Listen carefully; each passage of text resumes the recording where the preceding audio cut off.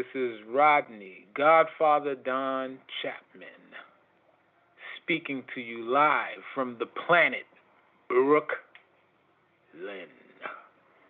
We are here at Fly Fidelity, coming in hot, coming in live, about to drop it like we always do.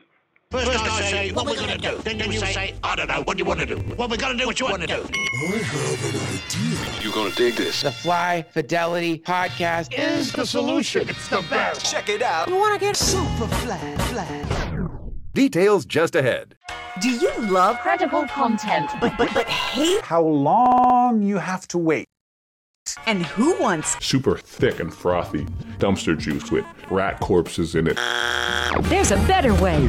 Fly Fidelity. Fly Fidelity. Fly Fidelity. Fly Fidelity. Fly Fidelity. Fidelity. Fly Fidelity Podcast. Fly Fidelity, baby. Fidelity, baby. Fidelity. With your host, Luke Bailey.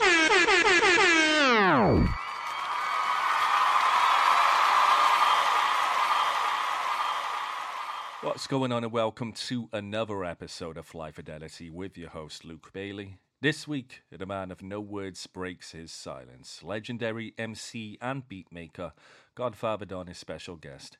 In this rare interview, Don speaks to his humble beginnings and early inspirations on his journey to becoming one of rap's most elusive. We talk about the making behind some of your favorite Godfather Don releases, some of his many other talents, as well as the future and new releases. Enjoy the conversation. Warfare's inevitable, hot steel's incredible. Properties of the skill, get the feel. Warfare's inevitable, hot steel's incredible. Properties of the steel, get the feel. Warfare's inevitable, hot steel's incredible. Properties of the steel, get the feel. Warfare's inevitable, hot steel's incredible. A double-edged blade, we kill to get paid. I had a job to rob scripts from the abyss. For this, I enlist scientist analysis of my balance shit. The new Krieger, see the Milazzo trigger, equipped to dissolve your figure quicker than liquor inside the liver. The deliverer, a deadly syphilis, lyricist lounger, abound to pound sounds of nihilistic rounds and down to explode enemy offices and their offices, distort your shit off the hip and cause the quick whip to the coroner. Of course, with the Start with the, oh boy. It's a deep dive. Go for it. You crack it open. I'm curious about your first musical epiphany. Is there one that you recall either sound-based or purely musical that pushed you to explore sound? Most definitely, man. I mean, let's see. My father was a guitar player, and my older brother was a musician as well, and I used to always beat on the drums when they had their rehearsals in the living room and stuff like that. So I was always around music, always around sound. And let's see, more specifically to your question, I guess,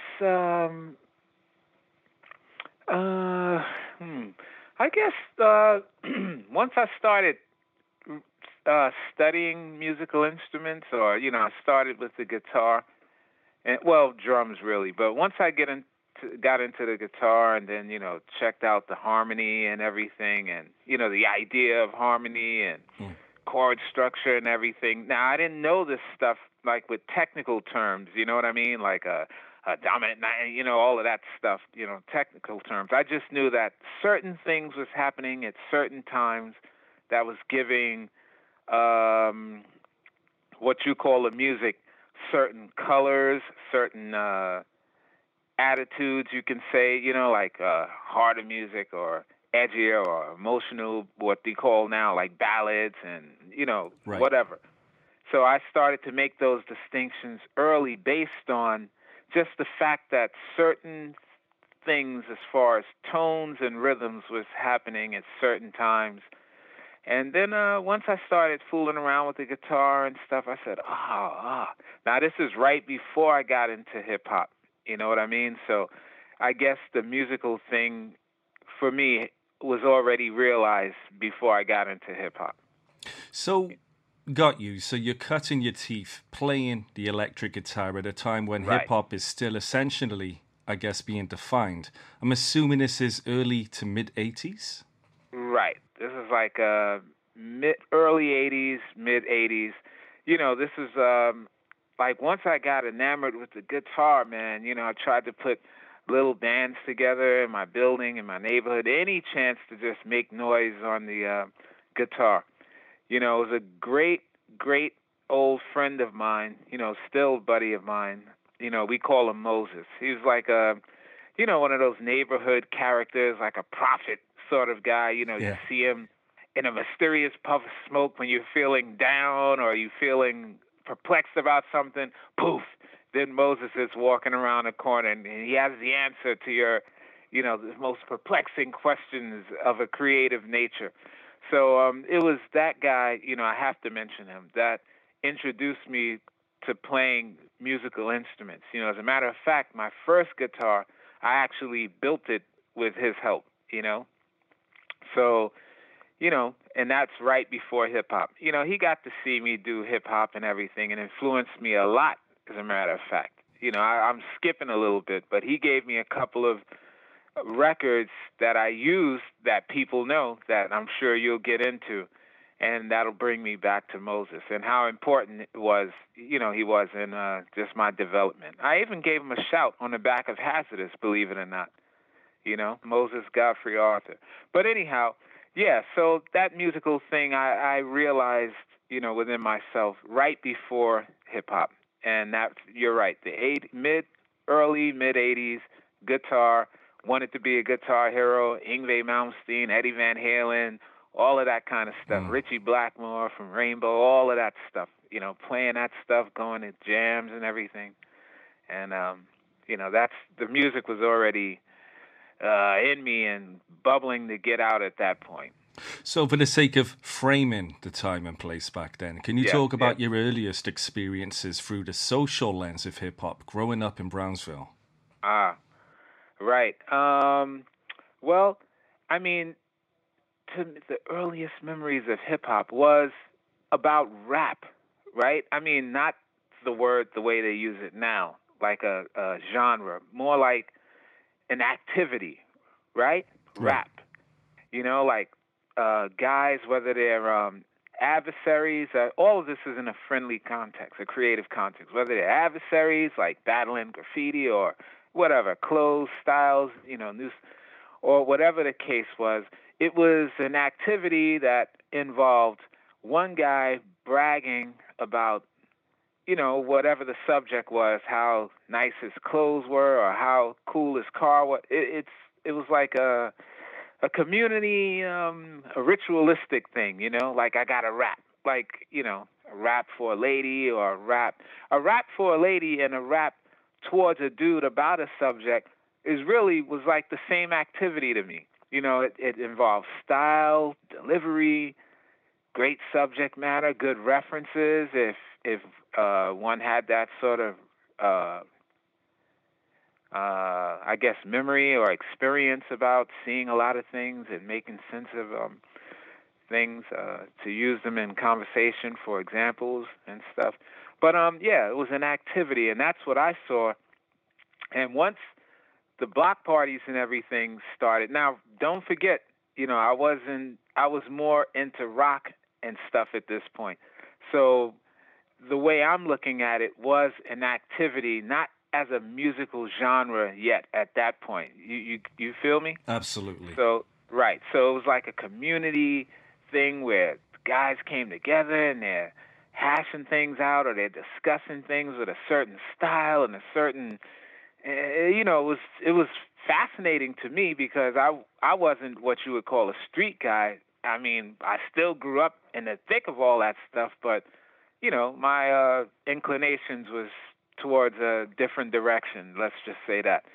And, just seeing that sort of activity happen with the guys that were out there involved in what you would call the beginnings of that sort of music, that's how I saw it, like an activity and stuff like that, where guys would get together and rap about things. Man, I'm telling you, man, times are so hard. I can't believe it. And to me, it sounded lyrical. It was great. It's cool stuff. And then, once they started introducing like the the breaks, the James Brown breaks and the block parties. It wasn't yet defined, like you said. Right. It was like still like a man using his instrument with background music, or a band. In this case, the band being the DJ or the drummer or the guy hitting on the conga drums or whatever. Like rhythm and talking. Griot style. So that's how I perceived it. You mentioned the relationship, of course, between community and the music that was coming out back then. What was it for you about rap that worked for you as a point of discovery back then? What was it that stuck out for you? What worked? The idea that you could say something and say it how you wanted to say it and how it needed to be said, but in a very, I don't want to say safe, but a creative context. And I don't want to necessarily say musical because, rap was more than just musical, it's like words and a lot of stuff that go into it. But, for me, man, it was just a way to say what you had to say, the way you had to say it, when you had to say it, right?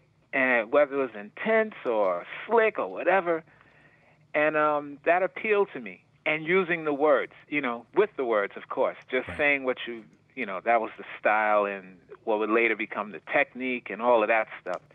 So that was cool to me, having come from playing instruments, and not necessarily vocalizing or singing or stuff like that, just playing notes and rhythms on instruments. So hearing this thing with the words, for me, it kind of, I started saying, I wonder if I did this like this or approached it the same way, like, man, I could really do something cool with it.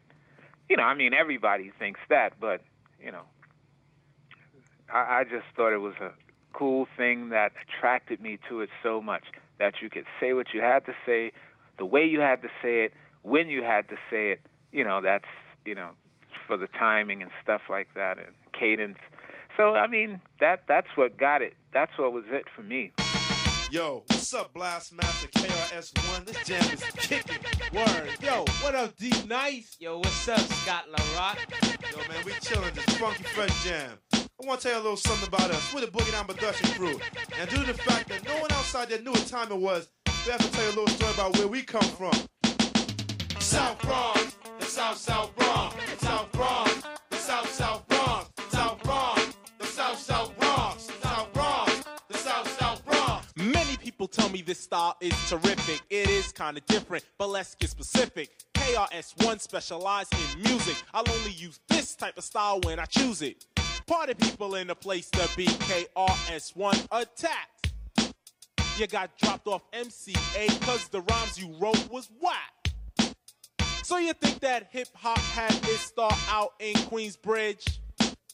If you pop that junk up in the Bronx, you might not live, cause you're in South Bronx, the South Bronx, the South Bronx, the South Bronx. Me and another good friend of mine, Sheik, he used to, I think he would still rhyme if somebody asked him. But he was into rap before me. I also gave him a shout-out on the back of Hazardous as well. So, everything I'm telling you, this is the real, you're getting the straight dope. So, he had all of these tapes that he used to bring to the job. We were both illustrators, So he used to always listen to this stuff. I'd be listening to my rock music and guitar progressive stuff, and then he'd be on the other side of the room like boom, bat, bat, bat, bat, and da da da da. And I'm like, it was so cool. So I said, man, lend me some of this stuff, man. Let me check this out. And he said, man, you gotta hear this. You gotta hear this. This is delayed. This is great. It's BDP. So I'm listening to that, and it was so clear what he was saying. You could understand what he was doing, why he was doing it, how they did it, and what they hoped to achieve by doing it. That was in every rhyme that I heard when I listened to this BDP album. My friend also loaned me at the same time the Public Enemy album and the Big Daddy Kane album. So those are the 3 albums that I actually sat down with. I was forced to at first from my buddy. You know, couldn't tear myself away from practicing guitar and just exploring that whole side of the thing. You know, but he said, man, come on, man. You know, he also inspired me to write my first rhyme, but that's another story. I mean, another part of the story. So, yeah, man, that first, I would say BDP because I really listened to it. I mean, as far as just listening to somebody say something. You know, the PE was coming with the attitude. You know, it was a certain context they came, and, you know, that was a little more high-minded, let's say, as far as the presentation. Then Kane was, you know, just the braggadocio, you know, and that's a whole nother. I got into those 2 aspects, incorporated them later, as we'll probably get into. But the BDP, as far as just that straight, you know, like a open book, so to speak, you know, of presentation. So that album, I just listened to it repeatedly, you know, like, of course. And I heard how he did, you know, with the beat, he's on the beat, you know, and the you know, describing their process, how they make them, and Scott LaRock's on the table, you know, and stuff like that. You visualized it. That was it. Once I visualized and understood, you know, what the object of the exercise was, you know, and then I said, wow, this, like eureka. You know, I can hear hip-hop now. I can hear it, you know. What's interesting about this, of course, is that what makes your trajectory interesting is that you're not thinking of moving away from rock and your job as a designer at this point. You're not thinking of becoming an artist and an MC, are you? Or a producer at that point? Oh, heck no. No. I loved music too much to ever think I would be in front of it, so to speak. Like, hey, look, I'm making... No, I was much happier doing beats for the guys in the neighborhood, and, you know, when it came, you know, that's a little further again. But I was much happier just exploring music for myself, trying to find out things and stuff, you know. So I when I was at the office and listening to, like, hip-hop, thanks to my buddy Sheik and stuff, and checking out tapes, no way. I didn't even, I mean, there's a point where I said, I wonder if I could, but I was never thinking that first listening and getting hit, having the impact from those records. I was never thinking, I could do this, I should do it, I'm going to do it, you know. Or even with, well, guitar, I'll be honest. I did want to be a guitar hero, but I don't know if there weren't many black guitar heroes in the 80s. The hair wasn't, you know, it was a, you know, kind of different thing happening on the rock scene at that time. Right. So did it take you long to be convinced to produce Sheik's demo? It didn't take, I mean, okay, he said, hey, man, I want you to play some, man, you know what would be cool, man, if you played some guitar and you did, yeah, man, and, you know, and you did, and I said, yeah, but I don't know anything about to really back you on it. You know, you need to, no, man, you know, you could play guitar. You know, and he liked it because he was into Michael Jackson and Beat It and all of that stuff. And, you know, so he just saw this whole thing like musical instruments being played and guitar solos on his hip-hop stuff. And I said, but anyhow, he convinced me, and, you know, I did it, and, you know, I brought this cheap machine out of a pawn shop, I think, a Dr. Rhythm, and it was broken, you know, so I had to actually tap out the beats as they were going to each song. It was really awkward, and it sucked. Yeah, it sucked. I didn't understand, like, about the sequencing or any of that stuff. I just pulled this thing off the shelf, and then the guy says, yeah, you do this and this and this. And I said, oh, okay. And I'm taking it home and hitting this stuff. And I said, man, how do you keep it in time? And it was funny, man. It was really funny. And we did the whole thing like that. I got one of those little 4-track Tascams. Actually, I found that in some warehouse as well, like a flea market. and something, and that was broken as well. But I mean, again, I love the music so much that I just went in trying to find out as I did it. For me, that I get great joy out of that, like finding out as I'm doing it. Like I'm not satisfied with somebody telling me how something is. Hey man, you got this is the greatest. I don't know. Maybe it is, maybe it isn't. But when I'm doing the thing, then I'll find out for myself. I think you just answered what I'm about to ask. You definitely spoke to it somewhat. But if you were to speak a bit more to what I'm about to ask, how do you think, when you think back about your sound in the beginning, what are your earliest memories of your production being defined by your choices versus the options you had? Right. Well, I always envisioned something being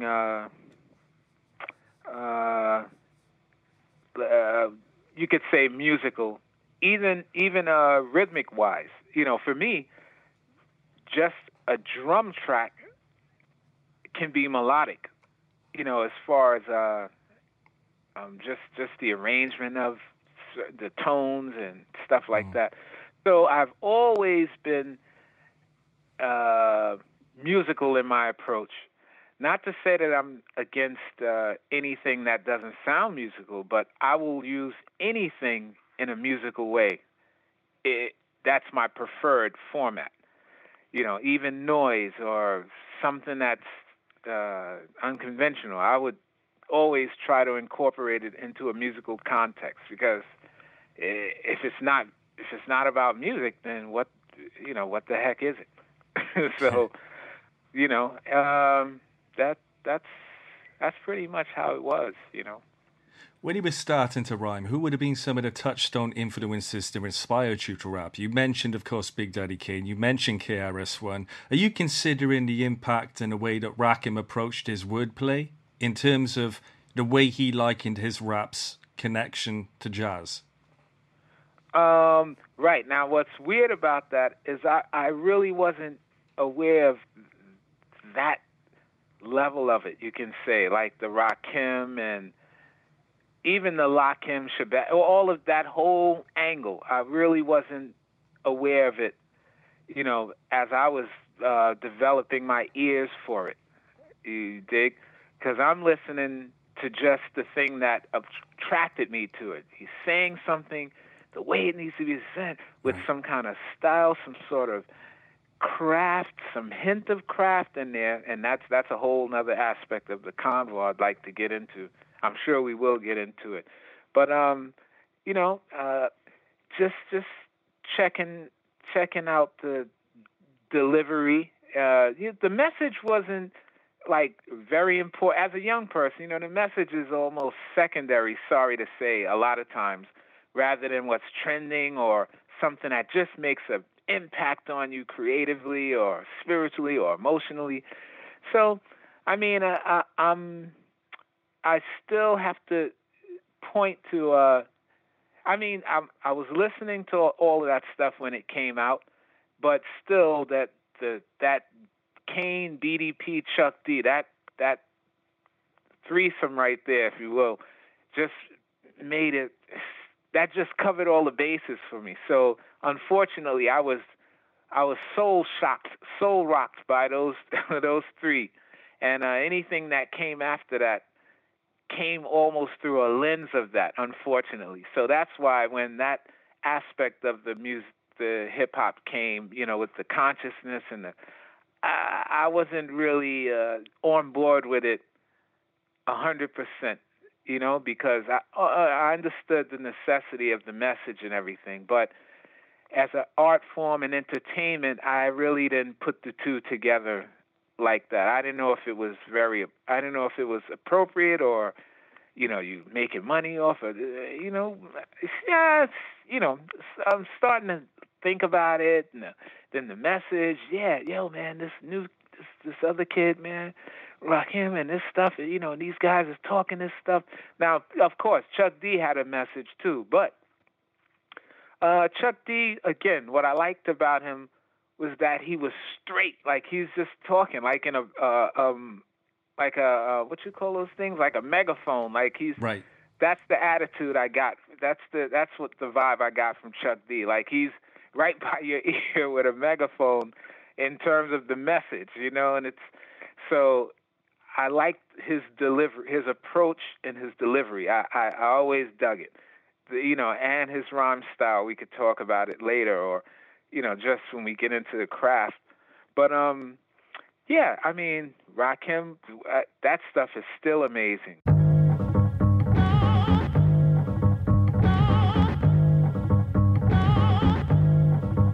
Sip the juice, I got enough to go around, and the thought takes place uptown.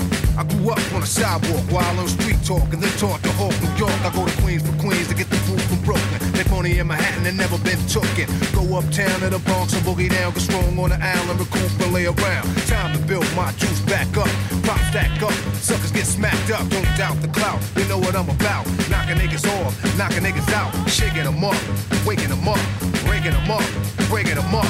Standing on shaky ground, too close to the edge. Let's see if I know the ledge.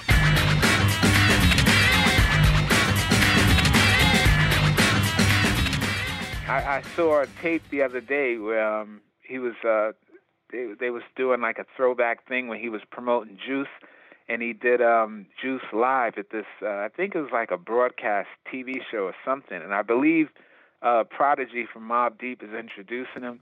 Wow. And then yeah, that's sick in itself. But once Ra starts the rhyme with Juice, the first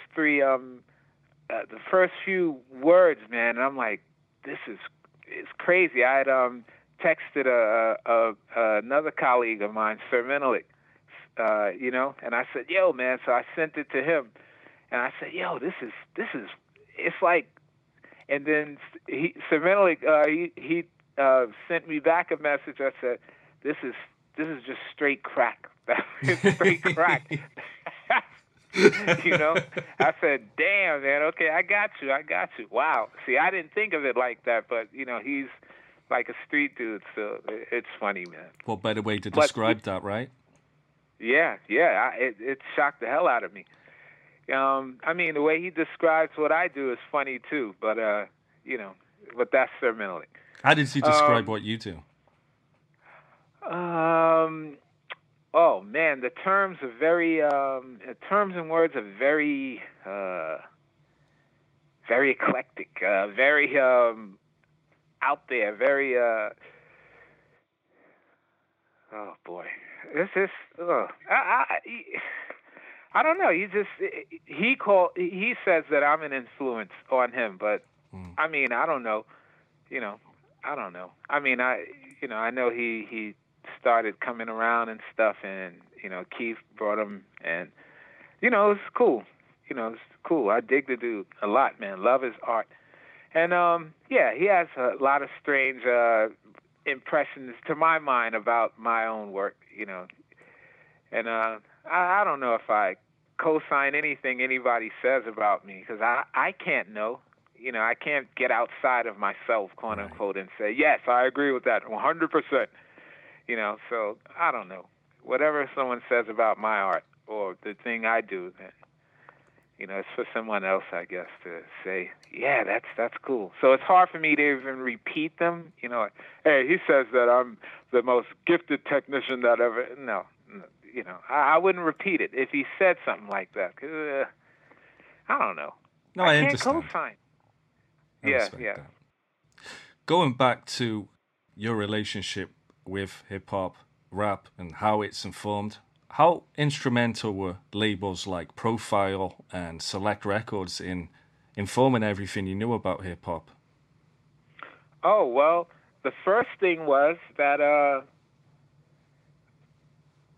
they had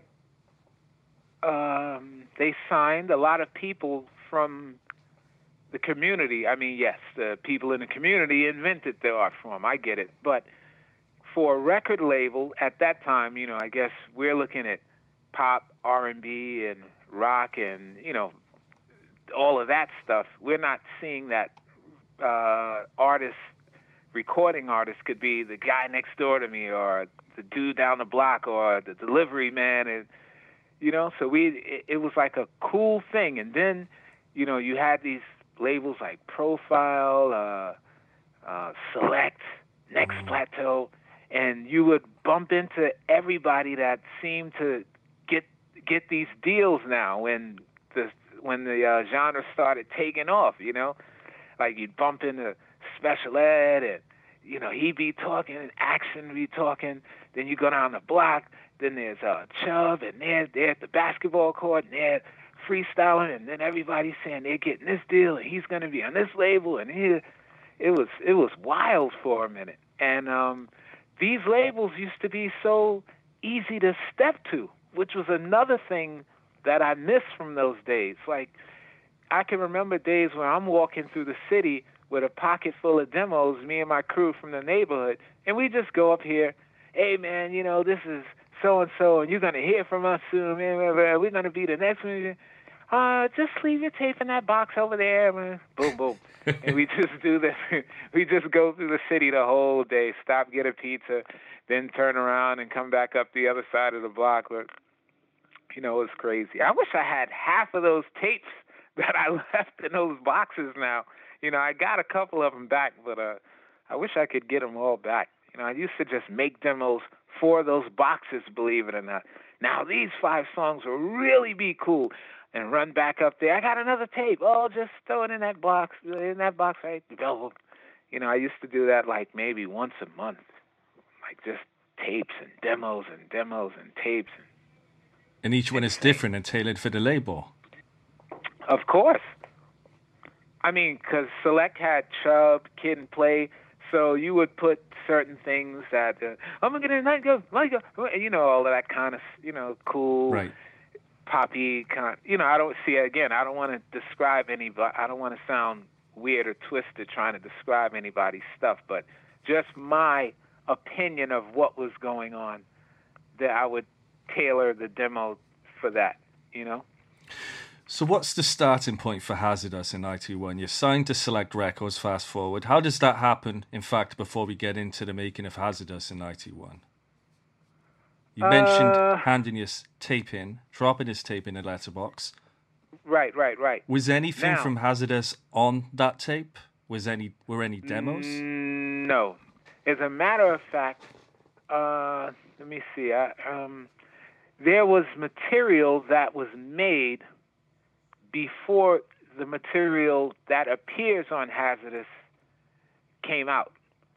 So, I mean, me and Chubb worked a little bit on some stuff. We vibed because we were in the neighborhood. We were introduced by a neighborhood friend of mine, and who used to take me to do block parties and freestyle and stuff. Yeah, he actually kind of gave me the moniker Don or Godfather. I'm trying to remember which side. I think I had Don first, and then he said Godfather, or whatever way it was. But anyhow, yeah, so there was material before that, because when this dude introduced me to Chubb Rock, he took me over his house.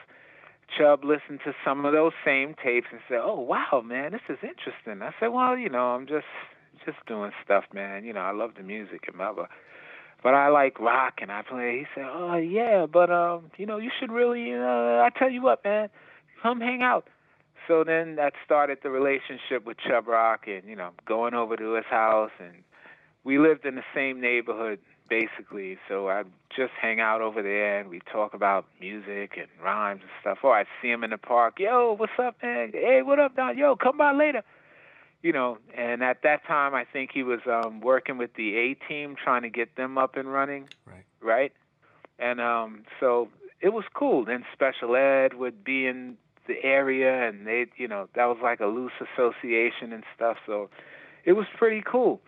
You know, the Howie T and Special Ed, Chubb Rock thing. And so, you know, eventually Chubb brought me up to Select, and then that was pretty much it. It wasn't, I don't know. It happened kind of fast, you know.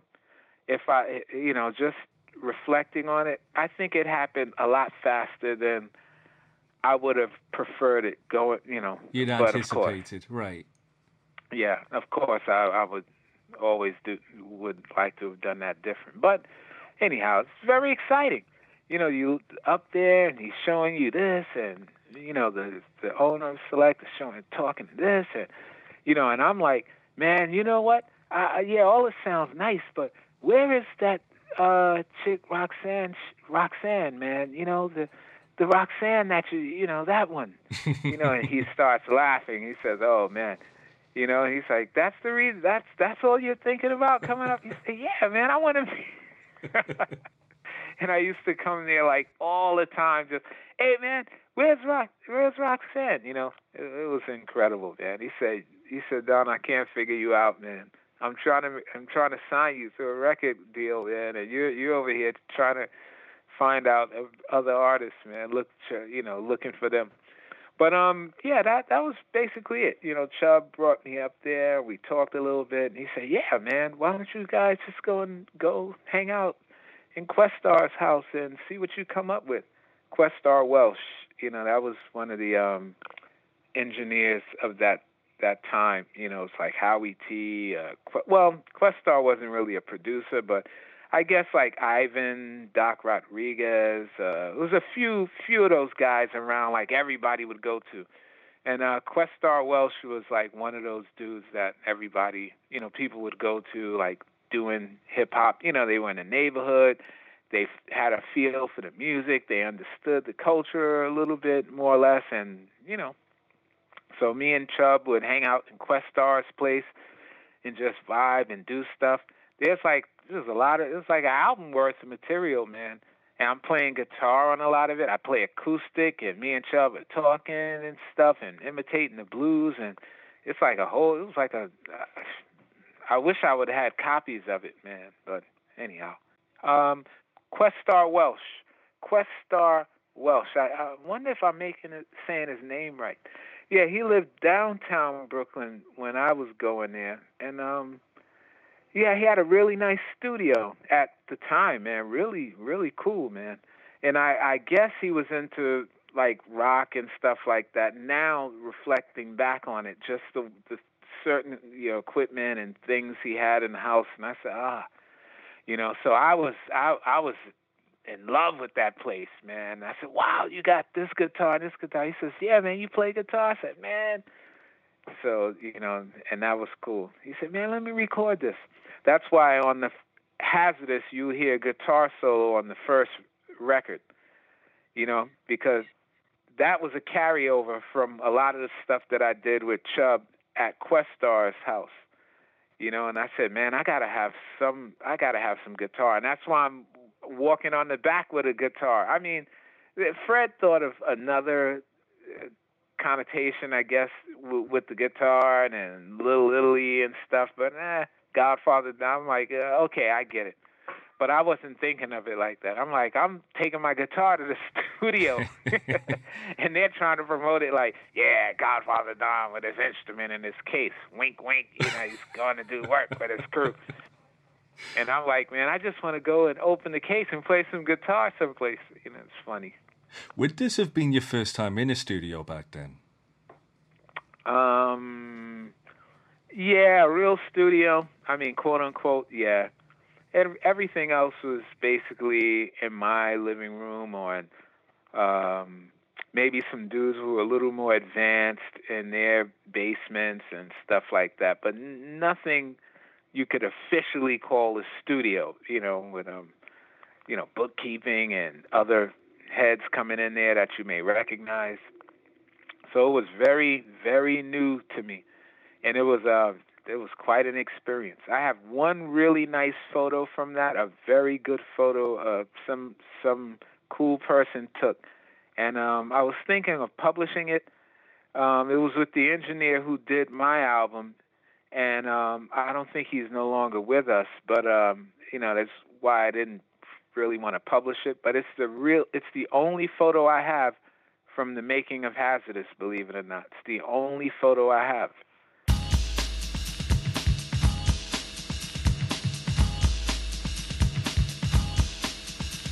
Hey, yo, Don. Yeah. Soon as you got like 10,000 different styles, right? Once you kick like 3 verses and, yo, we quit it.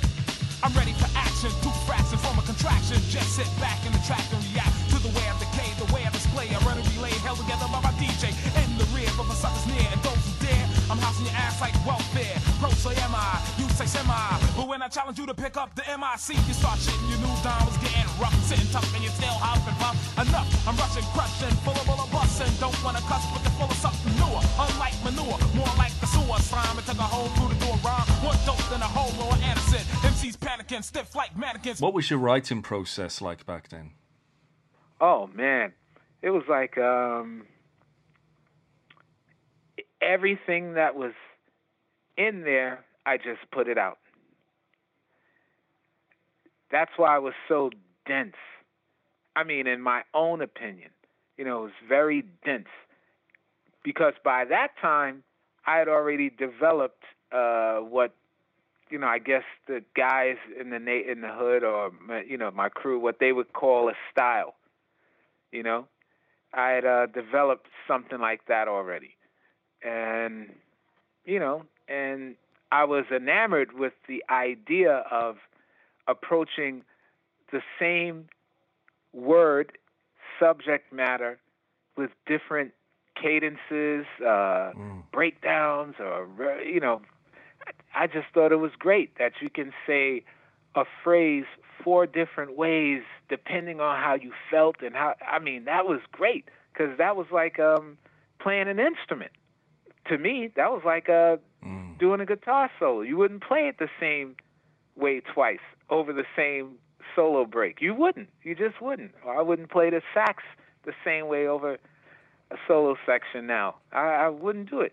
So I've always approached it like that. Even writing the words down, right? I never wrote them down. I do now, but when I wrote lyrics back then, I never wrote them as they were supposed to be said. Like, it's going to be said in this cadence, with this pattern, with this accent. Interesting. And this, I didn't dream of doing it like that back then. I just wrote what I wanted to say, right? Alluding back to that Chuck D, BDP thing. Like, I just wanted to say a certain thing, the way I wanted to say it, how it should be said, when it should be said. So I would just write it like that. Then when I got in the studio, I would do all of these hundreds of takes where I would say it this way. Then I would do another take and say it that way. Then I would do another take and say it this way. And that, that was like the origin of why I would end up with so many demo tapes, so many takes, which everybody knows about by now. But, so I it was almost like sheet music for a jazz musician, or at least just the chart. And then, you vibe it, however you're going to vibe it. So that's how I did it. I would write the content and then recite it however it felt at the moment. Would I be mistaken in thinking that Organized Confusion are releasing and recording their debut around this point as well? Yeah, so I don't know if that story is going around, but there was like a bunch of groups doing their records at the same time in Power Play Studios, which was like a hub, a hip-hop hub back then.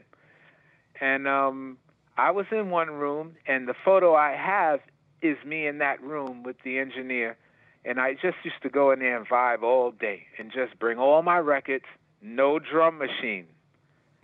That's one rap album. That was like the only rap album done without a drum machine, believe it or not. So, wow. Yeah, hey. But, so in the next room, there's a guy coming around going, yo, man, this is nice, man. Yo, you need to, man, come check out what we're doing, man. And, this guy used to come and say, man, come on, listen to it. Man, me and my partner, Prince, we're over there, man, Farrell March, man. My name is Prince Poe, man. Yo, come over here. And he would, I said, okay, I'm going to come through, man. And I came through one day, and I heard this wonderful music, man. I'm like, this is nice, man. This is nice. I think it was a song they were doing called Roosevelt Franklin, if I'm not mistaken. It may have I don't know if the title is still that or not, but I just remember it. And they had this really nice weather report sample, like a drum loop, and I said, this is nice. It's nice. It's nice. And I liked it because I didn't hear any drum programming and stuff. I was really a fan of samples and loops.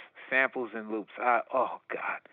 You know, if I thought drum machines were going to be at least drum machines as they were used back then, if I thought that was going to be part of my sound, I probably wouldn't have done it, you know, or wouldn't have moved forward with music the way I wanted to do it, because I didn't understand the necessity of a drum machine behind some of these great records that had excellent drums already, you know? Right. So, you know, again, I would go over there, and Organized Confusion was there. Then another time, another dude came over and said, yo, man, I need some music, man, like that. So he's saying all this stuff, and I said, hey, who is this guy, man? Man, you need to come in. And it was a group called Mob Style. Look over there and smile, cause U.S. says mob is dying in New York. Their enterprise, say police, is now dismantled. As the mafia gets run out of business, the young guys who are watching these and admiring the mobsters, they wish to be more than just criminals. They wanted to be a mafia.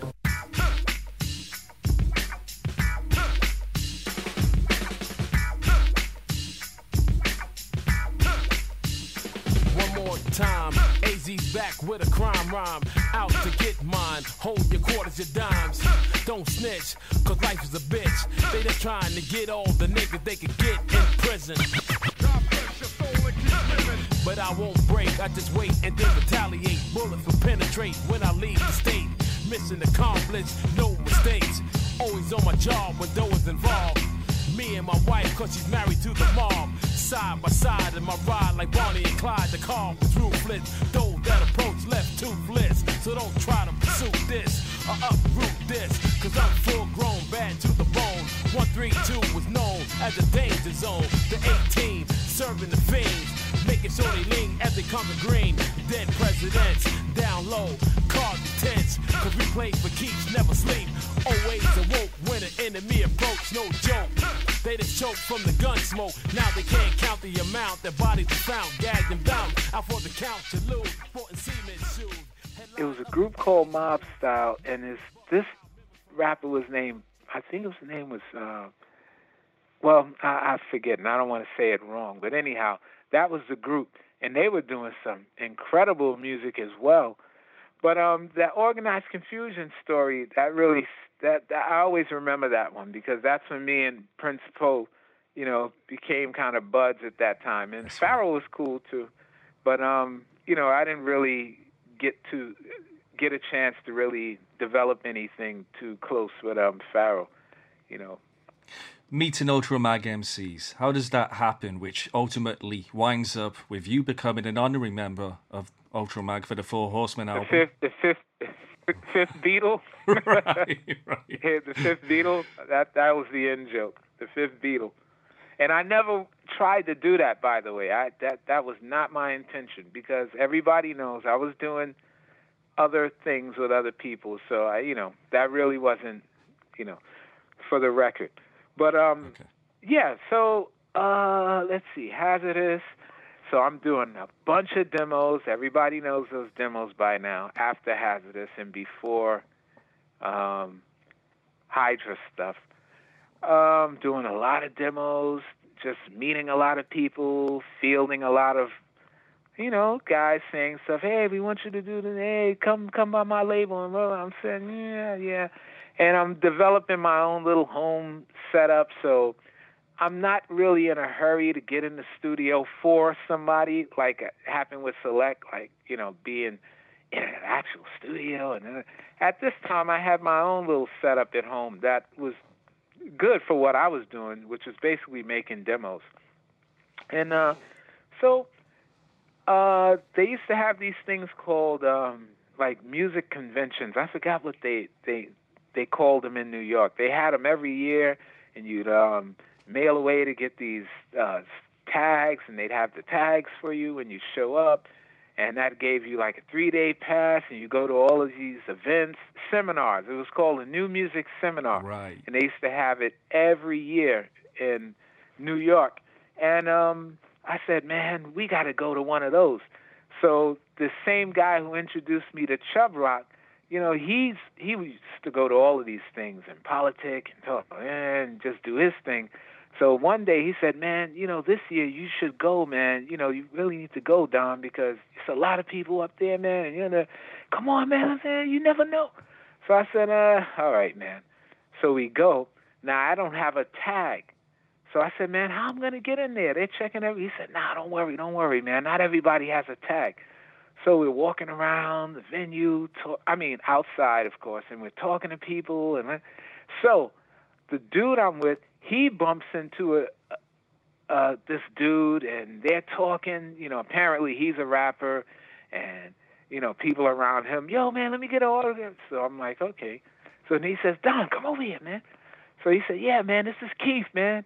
Yeah, man. He says, yo, so what's up, man? What you guys doing? And, you know, so my friend is saying, we trying to get in? And so Keith was like, yeah, man, I didn't get my tag either, man, but I'm trying to get in too, man.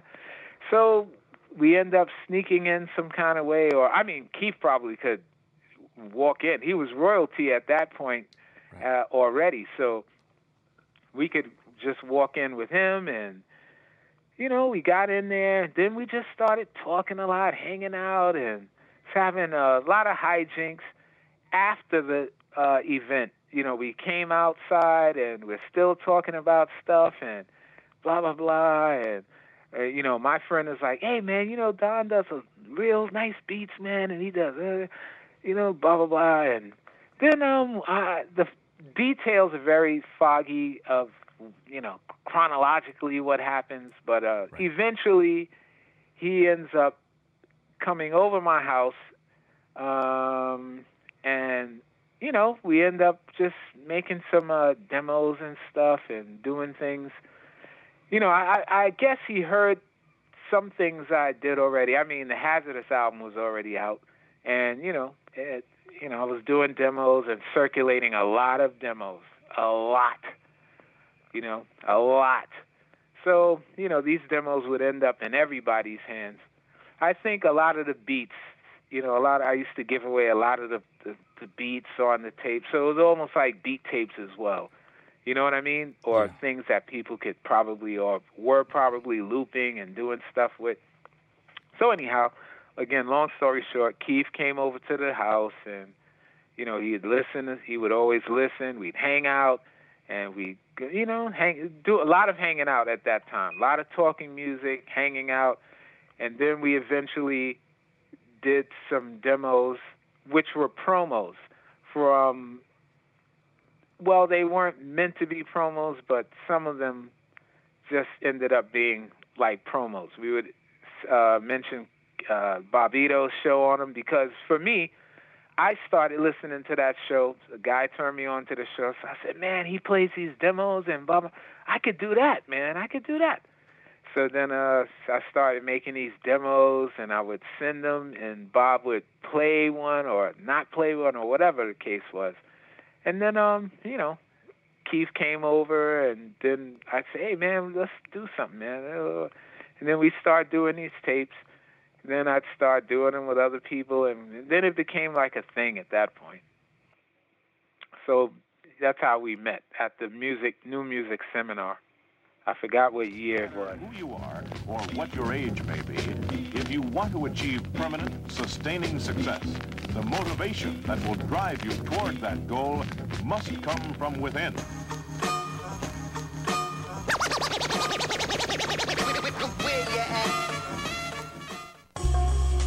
Yeah, yo Don, give me a little bit of that chicken, that smooth chicken, a little bit of that gravy. And I want them old hot jazz biscuits with a little bit of that blues butter. Bring in a snare. They never understood many people were so slow. My funky type of rhyme and my style is psycho. Complex, Rex, my style go XX. I move around off beat, creating more styles, showing white boys, other kids my black styles. I kick lyrics like shoes right in your face. Walk up on the car, jack a spade, pluck the ace. I get slow off, down, in, on, in. Flowing like I used to be on Critical Beatdown. I drop styles on ears, the public bite them. Now many went to school so the dummies wouldn't write them. They say, yo, Keith, you're cool, you using big words. I went to college, I'm even more stupid, heard. Back on the scene to pull a lesson out. Even if I have to pull a Blacksmith and Wesson out. I grab a hammer, stick a nail in that little crack. Tame the monkey, show the hummingbird how to act. I get atomic, hypo, galactica. Word to mom, I'm in my own world. Galaxy rays, powerful.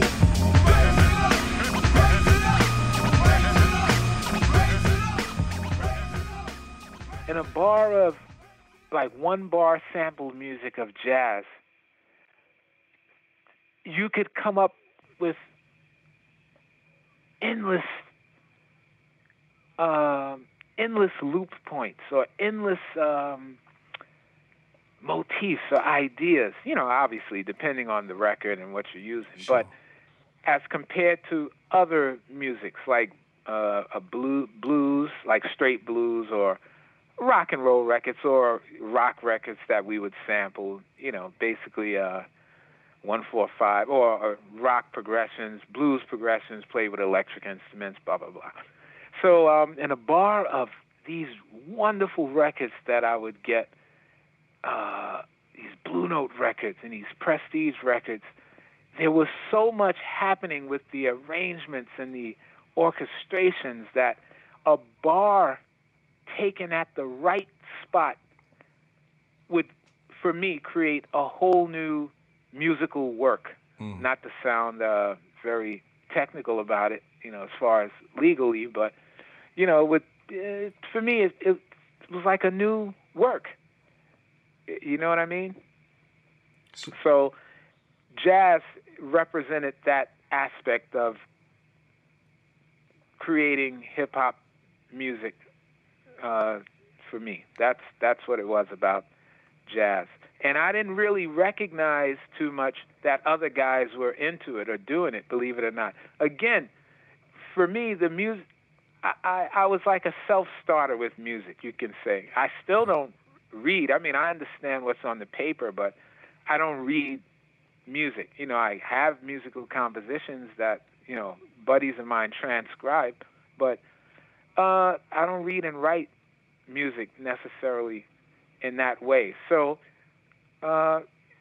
just these wonderful records with these lush orchestrations just had so much information that one bar could create a whole new vista as far as I saw it, once looped in the proper way, or the appropriate way. Let's put it that way. We're talking about texture, aren't we? We're talking about tonality, and this is something that rejuvenated you back then as a producer.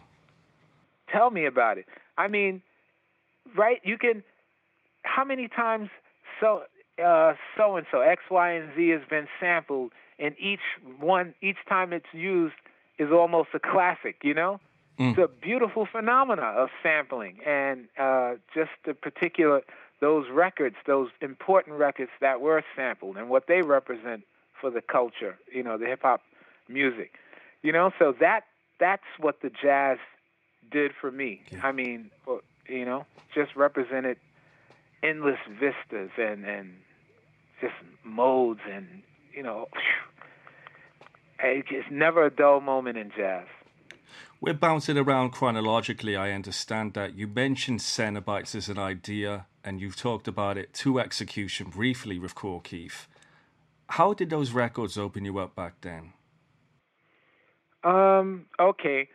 Now, right, I guess what we're discussing here would have to be after Hazardous and before Hydra. Right. That's the way the hip-hop world defines it for me. Post-Hazardous and pre-Diabolique, So I'm like, okay, all right, Internet, you got it. You'll take it. So, yeah. So all of those demos, now for me, it even goes a little bit deeper as in the sections, the eras. Post-Hazardous is those records that I guess you might find on that HHV release, right. Beats Bangers, and right. So, yeah, that's like a lot of early stuff. And there was so many more demos that I did that were even better than those, believe me. But I didn't have access to them I don't even want to go into it. But, yeah, so I was doing a lot of demos. And now the records that we did that people know as the Cenobites, they were a collection of promos. Now, there are a couple of songs, like I said, man, let's do a song. You know, you do a verse, I do a verse, and you do a verse. Or you do a verse, I do a verse, and then we split the last verse. You know, I did a couple of those, too. And those kind of ended up being the song, you know, part of what makes the Cenobites a real record. You know, there's songs on it. You know, there's a complete verse and not just a few lines and then, yeah, shout out to KCR, yo, but, right. You know. You're starting to build a canvas. Yeah, right.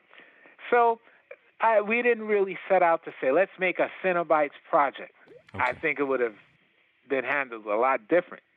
But it just happens that those particular records that featured Keith on them and me and Bob and, you know, had the KCR thing vibe in there, you know, knowing that when we were doing these, knowing that they may be played the next week on Bob's show. I guess that's what made it a Cenobites type record, if you could call it that later, you know.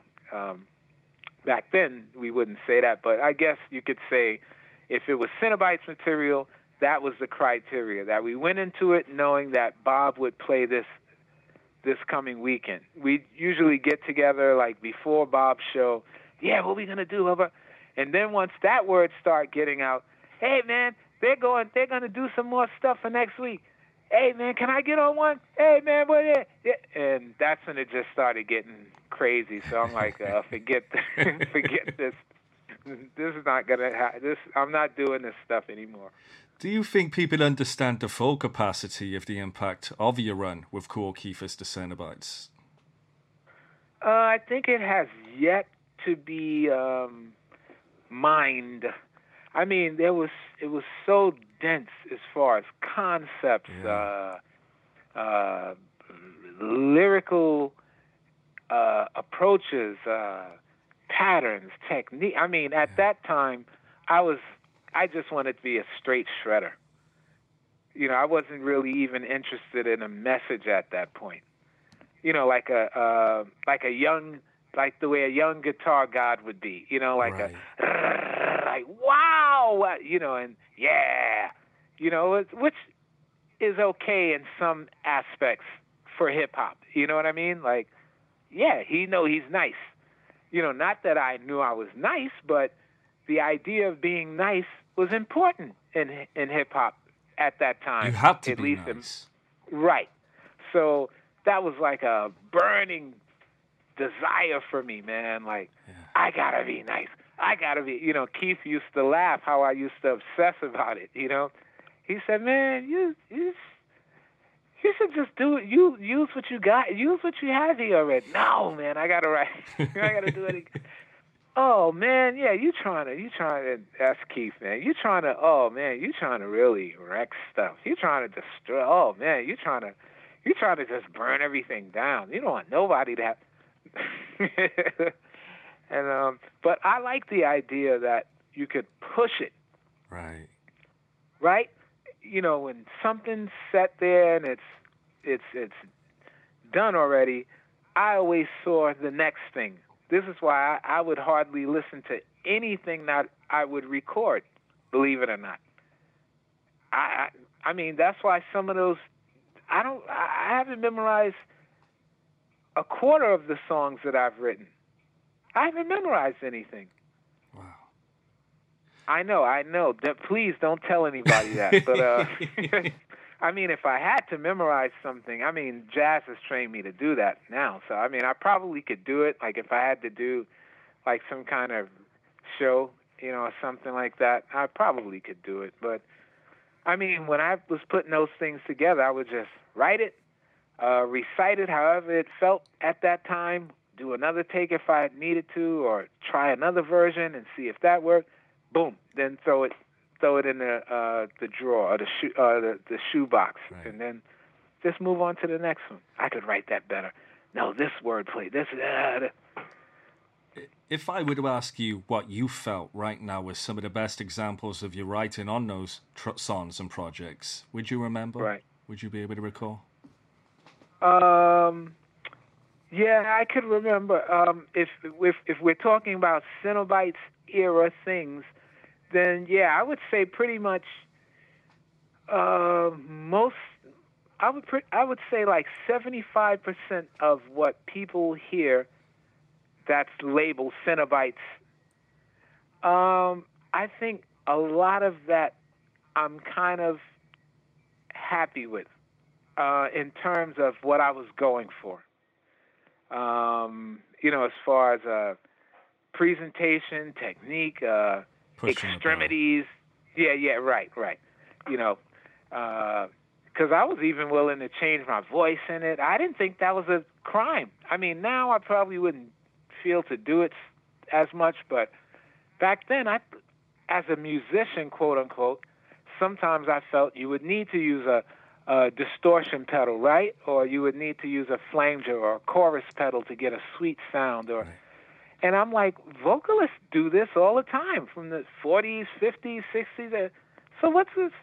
What if I want to change? Or if I want to, but you don't. I mean, on Hazardous, the last song, right? I think I did 3 different. I mean, maybe you want to call them styles, but I mean, I guess technically you could say approaches. That's on the title track, where a friend of mine, Chris, from Chris Music Concepts, is on there. He's saying, yo, Don, why don't you do another style? Do a different approach this time. On this verse, try. All the verses are extra long. Songs are all extra long. I didn't really care about no commercial time constraints. I'm like, I didn't understand the industry as a, an industry at that point, with norms and rules. And I just said, man, this is what I have to say. Boom. And it's crazy. But the Cenobites, 75% of that, I would say, is what I could listen back to and go, oh, man, wow, what was I thinking? That's crazy. That's crazy. Come in. Yes, X74. What's up, Nomad 10-7? We want to do this. We got a special guest with us. Let's do this. We got Bob 9. You know what we gonna do?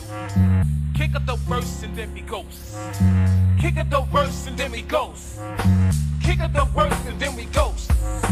Kick up the verse and then we ghost. I got a brand new Ford, bright orange yellow pickup truck, cruising around like I'm Johnny Esposito, pumping my funk tape with Stretch and B Barbito, looking around for that kid that robbed Joey. Catch another rapper rob slowly in the back of your head, feel the Calico MO.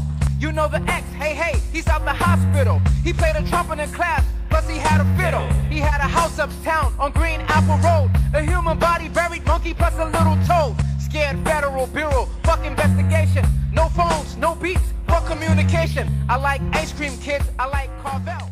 And a lot of this, like you say, was being played on Stretch Armstrong and Bobbito. Right, which was surprising to me at first. I mean, if he played one, I figured, yes, it's a radio station, a fan sends this in. Now, I did do a couple for mainstream, quote-unquote, hip-hop radio. I don't know if you ever heard that promo with me and a buddy of mine named Kareem, who I used to run with back in the days, in Flatbush. I used to do, again, the promo thing was happening, so everybody wanted to do these promos. Yeah. So I used to, so I did a couple from, let me see, it was Hot 97 or 107. I think I did a few of those for the regular radio stations. And believe it or not, they played those. And I said, oh, wow.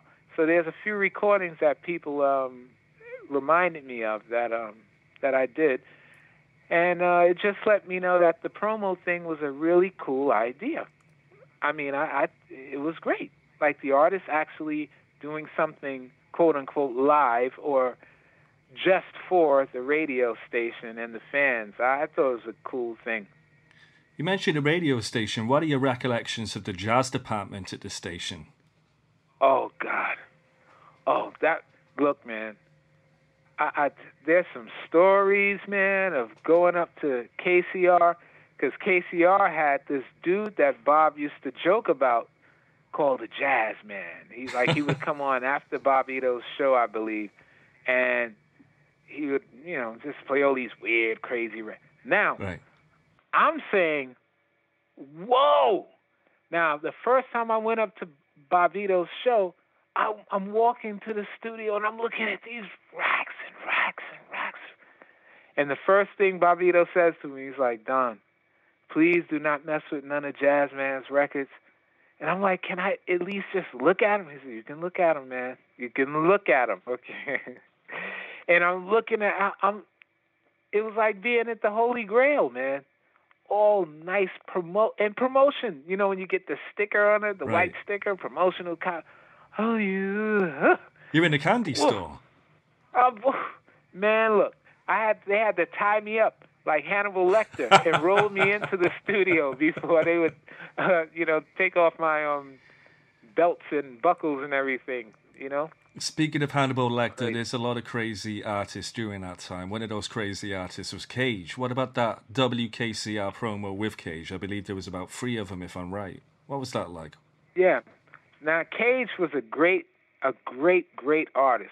Now, I didn't know about his thing with Eminem at that time, I don't know how early it goes back, the thing with him and Eminem. But I understood Cage to be like another trailblazer, like a dude who was doing something, quote unquote, different, or at least something other than what I was doing, which I could always appreciate because that would just allow me to really listen to it as it is, not like as a copy or something trying to be something else. So I just listened. And, I think it was something put together by Bob. I'm not sure the first time we hooked up, but a lot of things surrounding that promo. A lot of the stuff that was said on it from me was in reference to a situation that was happening in my personal life, and which is why it's called Hot Crib promo, because we actually did that in Bob and Stretch's then apartment or home, where I forgot where it was exactly, but yeah, my equipment was over there for that's another story why I was over there. But we made the promo there, and I believe Cage was coming to see Bob or something, but, it's just everything aligned and came together. And Beastie Boys was there as well, believe it or not. Or I think maybe 1 or 2 of them. I didn't really know them well at that time, but I believe Stretch was friends with them and Bob as well. So, so they were there, and Cage came through, and we talked, we laughed. I liked his vibe, and it was cool, man. And I just threw something together and said, okay, how about this? Dope. And Stretch said, yeah, that'll work. I said, okay, let's go. Dope. We just did it like that. What was it like recording at Stretch and Bob's house? It was weird, which is why my verse on that record sounds very, very unpleasant, harsh, very antagonistic, and not my usual.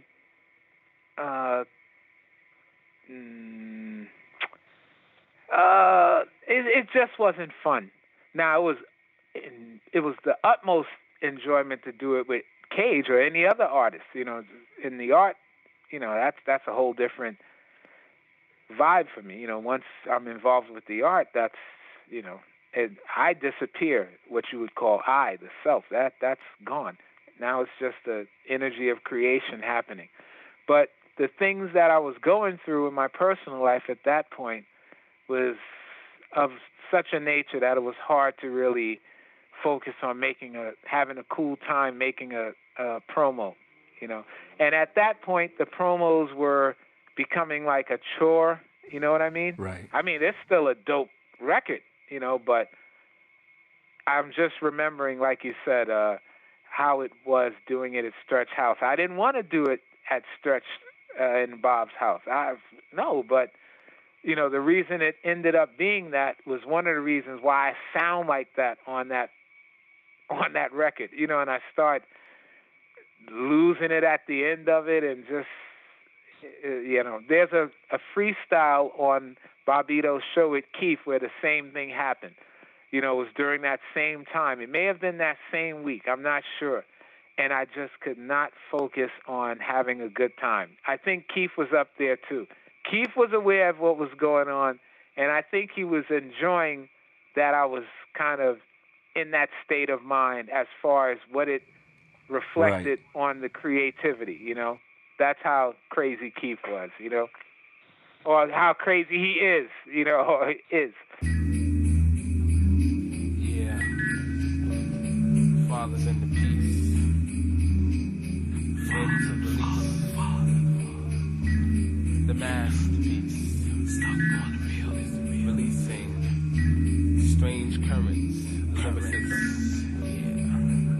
Spread out, the dreads out, about putting heads out to pass the mental disaster. Blast the let out, the scientific rhyming terrific till the end. And when the birds concludes, move on the skins. The flesh, the stress from the test of your stamina. Like the camera when you take one step and I'm a damager like J-Rule. They who play fool, get the shakes when they rap again. While I'm packing in the fucking fakes, nothing fakes is nothing tastes like the genuine article. I'm sparking crews like bags of weed and the Bahamas. Do the time to do brothers like Michael Ben did McCullough. Discover the rougher lyrical butter to smother your arteries. Just a part of me's enough to kill ya. For real, serial killers down the pillar cap, I'm filthy like Bixby without the camera. Susanna owed me 10 grand, man, I slammed her. Yesterday I blew the best away like Jeff Bridges, a rap assassin, bashing niggas and they bitch. I got you stuck off the real nigga. Yeah, I got you stuck off the real nigga. Which takes us to Hydra.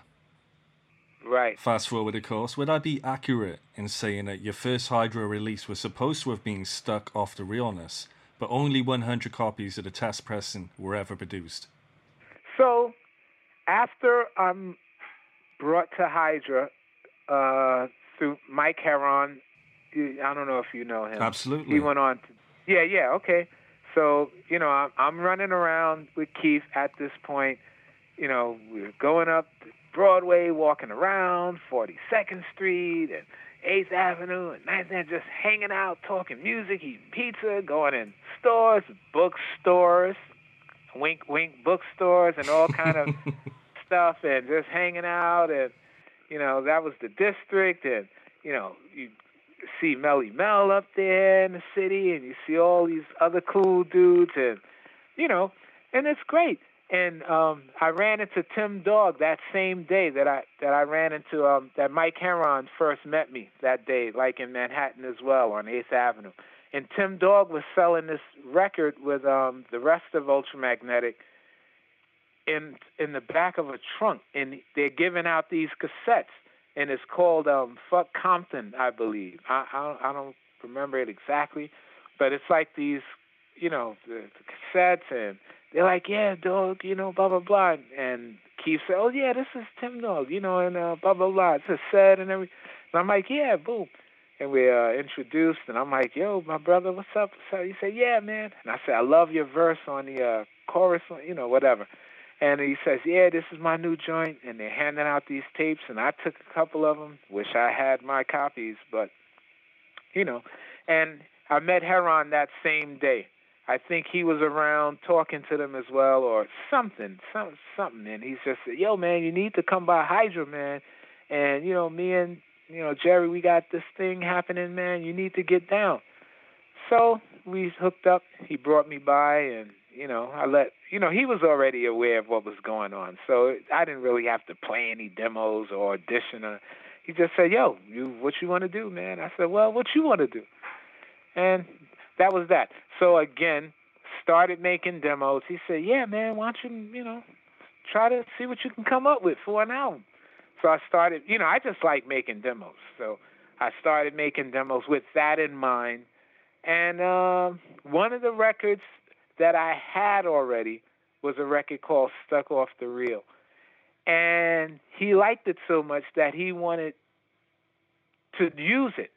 And I said, all right, man, all right, we could use it. And he said, well, but I'd like to record it over, because and I said, And at that point, I was very leery about re-recording something I made from my house because I didn't like the way it sounded. Like once you re-record something, I didn't believe you could capture the same magic. Right. But we went ahead and recorded a bunch of tunes that I already had that he heard. And he said, I like this. Yo, man, why don't you do this for a record? And I said, okay. So it was a few of those tunes. So that was one that I did do. And I said, man, I don't like it. He said, yo, man, it's cool. I said, I don't like it. It don't sound like the original, man. Listen to the original. Then we would always listen to the original that I made at home. Then we listened to that version. And he would end up saying, but the new one is cleaner and blah, blah, blah. And I said, nah, man, it's just not. And I never really signed off on it, believe it or not. I mean, look, I had the demo and, I liked that. So I wasn't going to change my mind on that. Yeah. And there's a bunch of other records like that, too. I said, nah, I would rather just do something new for you and with you and not try to recreate those Cenobite era outtakes or demos and stuff, And that spirit and energy be lost in translation. Yeah, definitely. And that's what I felt about that that version, what's called the Simo Greens version. That was Hydra Studio. So I wasn't a fan. So I never signed off on it as a single. Wasn't feeling it. He knows this, so I'm not saying anything crazy. Yeah. What do you remember about Seeds of Hate and recording that? Oh, that was fun. Now, by this time, I'd been going to Power Play a lot. So, I started hanging out with Cuss a lot, right? That was the engineer. I forgot his last name, damn, but Cuss. A kid called No. Cuss. I forgot it. Heck, I forgot what his nickname would be that people would know him as an engineer. Right. But Cuss was doing a lot of things for a lot of cats too. And I'm sorry I can't remember all the cool guys he was working with. But anyhow, he was in there in Power Play, and there was a few other people. But Cuss was kind of cool. He was into what I was doing, and I felt comfortable working with him. He started to know my workflow. Hey, Don, I got you all set up. So one of those songs was Seeds of Hate that I did, and Piece of the Action, I think, was the same day. So they kind of have the same kind of thing going on. But Seeds of Hate, I really dug that because I love the sample. That was one of the first few records that I tried to take a drum set from a record, the complete drum set, and not really mix it up too much, like snare from here, hi-hat from there.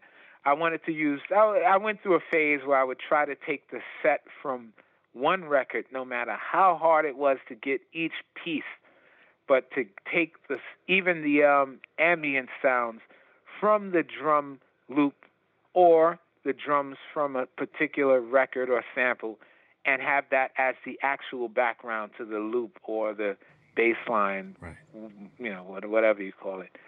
So, and I liked it, and the subject matter was very, esoteric, occult, or, I was really studying a lot of very different kind of material in books at that point. So my reference material was very crazy back then, very disturbing, some might say. It really seeps into your presentation as far as the design as well. You could look at the Godfather Don logo, and it kind of speaks to this black metal influence it was back then. Oh, yes. Yeah, I loved black metal music. am I allowed to say that as a hip hop artist? I mean, so many records. So my black metal collection was almost as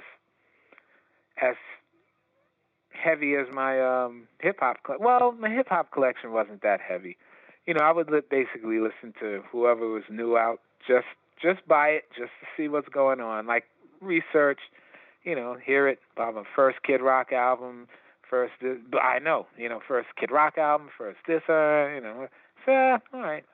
So I had a real nice collection of tapes that I had sold recently. But, so the Godfather Don logo, definitely black metal influence. So that's cool. I guess everybody can peep that out. No, maybe not, but it was certainly in my mind back then. As a lot of my vocals at that time on the Cinnabyte stuff, right? Or those my home demos, people could hear that. 7 Degrees of Elevation, certain, all of those type of songs, the Rhymes I Sniff, all of that stuff, very black metal influence.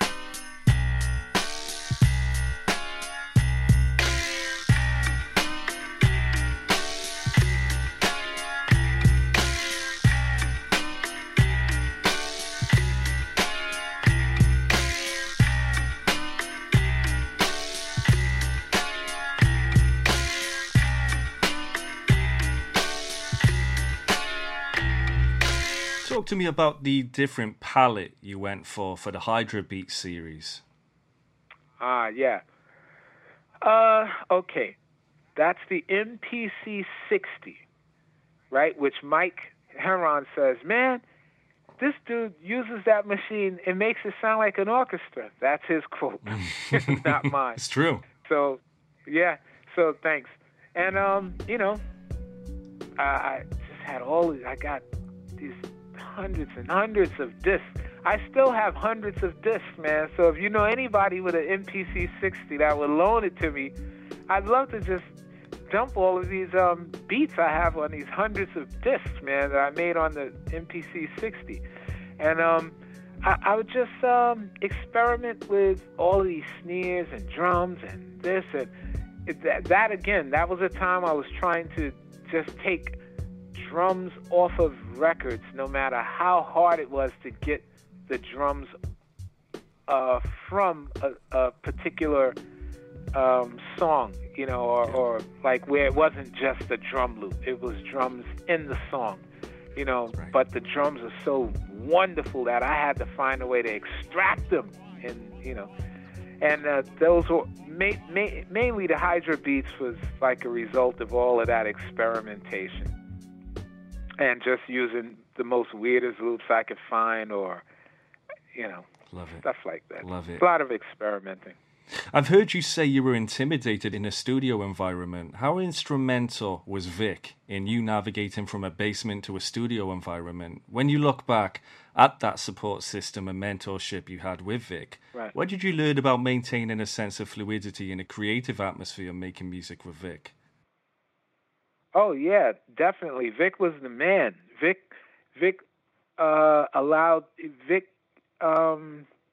he exposed me to the studio ethic, like prepping and breaking down, the idea of breaking things down, of keeping your disc marked properly, BPMs written on it.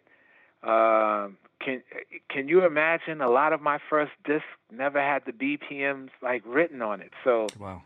I mean, yeah. So I would just have to load them and find out what this was. And Vic would go, "You're wild, Don. You're a wild man," you know. So then I would start, you know, marking things, and you know, and then working with he showed me good studios, what makes a good studio, good engineer, you know, Troy Hightower versus Jamie Staub, this one, Green Street. So just the whole studio rat thing, that I got that education with Vic, or that introduction with VIC, with Vic. You know, because I like the beat nuts, I like Juju, and I like the idea that a beat maker could be an artist himself as a beat maker, which is cool. I thought it was great. I mean, that part of it I did like, believe it or not. I said, yeah. But, man, just to be a beat maker and not have any words, you got to have some words. So I just said, you got to rhyme. You got to rap, man. So I just ended up doing everything. But in the studio, it was great. You know, Vic showed me how to be comfortable in the studio, what it meant to be comfortable in the studio, and getting there early and getting a nice vibe going. And it was cool. A lot of nice sessions, a lot of nice places, a lot of nice gigs and stuff. It's cool. That time with Vic and when we formed the Groove Merchants, all of that time, that was some cool stuff. That was a fun time. Very fun time. And it wasn't a production team where you had to do everything together. It was purely a passion project for you, wasn't it? Oh, yeah, definitely. I mean, can you imagine somebody being on the same page with you creatively? That was great. It's a blessing. I mean, where your conversation, it's like the other person is thinking of it before you. Man, we're talking in Vic's Jeep and we're driving around digging for records. We're like, man, why can't basses sound like this? Blah, blah, blah, blah. Yeah, man, and why does it have to sound so thin? That's what I'm saying. The next thing I do, man, I'm going to make it like, yeah, I'm working on something like that. Listen to this. Oh, wow. Well, listen. And I would just do a drum loop. Then he would say, man, check this go. This would go great over that. Listen to this Spanish record I got. And I'm like, oh, my God, this is, and, you know, whatever. He said, Don, I know you got some drums for this. I know you do, man. And, you know, vice versa. I would say, yo, look at this record I found. He said, these drums. And it was really nice. I could do something and just send it to him or bring it to him. This is before the internet. I could do something and just give him the disc and say, man, see what you can do with this, man. And then would come back this great record, you know, and say, man, we're going to use this from Curious George. We're going to, you know, whatever. What's the story behind the remix for House of Pain's On Point? Oh, yeah, the House of Pain record. Okay, that was another really nice trip, nice gig. We got to work in a really nice studio that for some reason was very way out in Long Island somewhere. But it was a nice drive. It was a nice gig. And we got the music. Vic got the, he said, hey, Don, man, yo, what do you have for this? And they're going to do a remix to so-and-so, and, you know, what do you think? And I, you know, we're listening. And I said, okay, let's hook up and see what we can do. And we hooked up, and we're going through stuff. And we came up with something, and we went to the studio to lay it down. At that point, I was rhyming as a joke on all of the things I was remixing. You know, Vic would say, you got a rhyme for this? Or, yo, and I said, yo, let me drop something on that.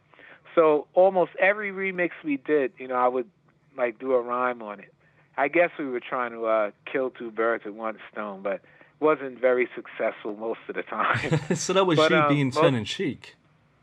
Oh, yeah, definitely. I mean, it's cool enough doing a lot of these great beats and remixes for people. Then, you know, how you know, that wasn't too cool.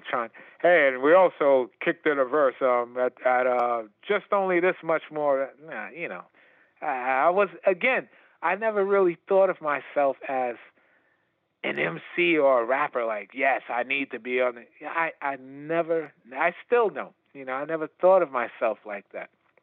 And so it was weird. So that record, nice studio, good gig, great album and artist, and that was a lot of fun. And I think I did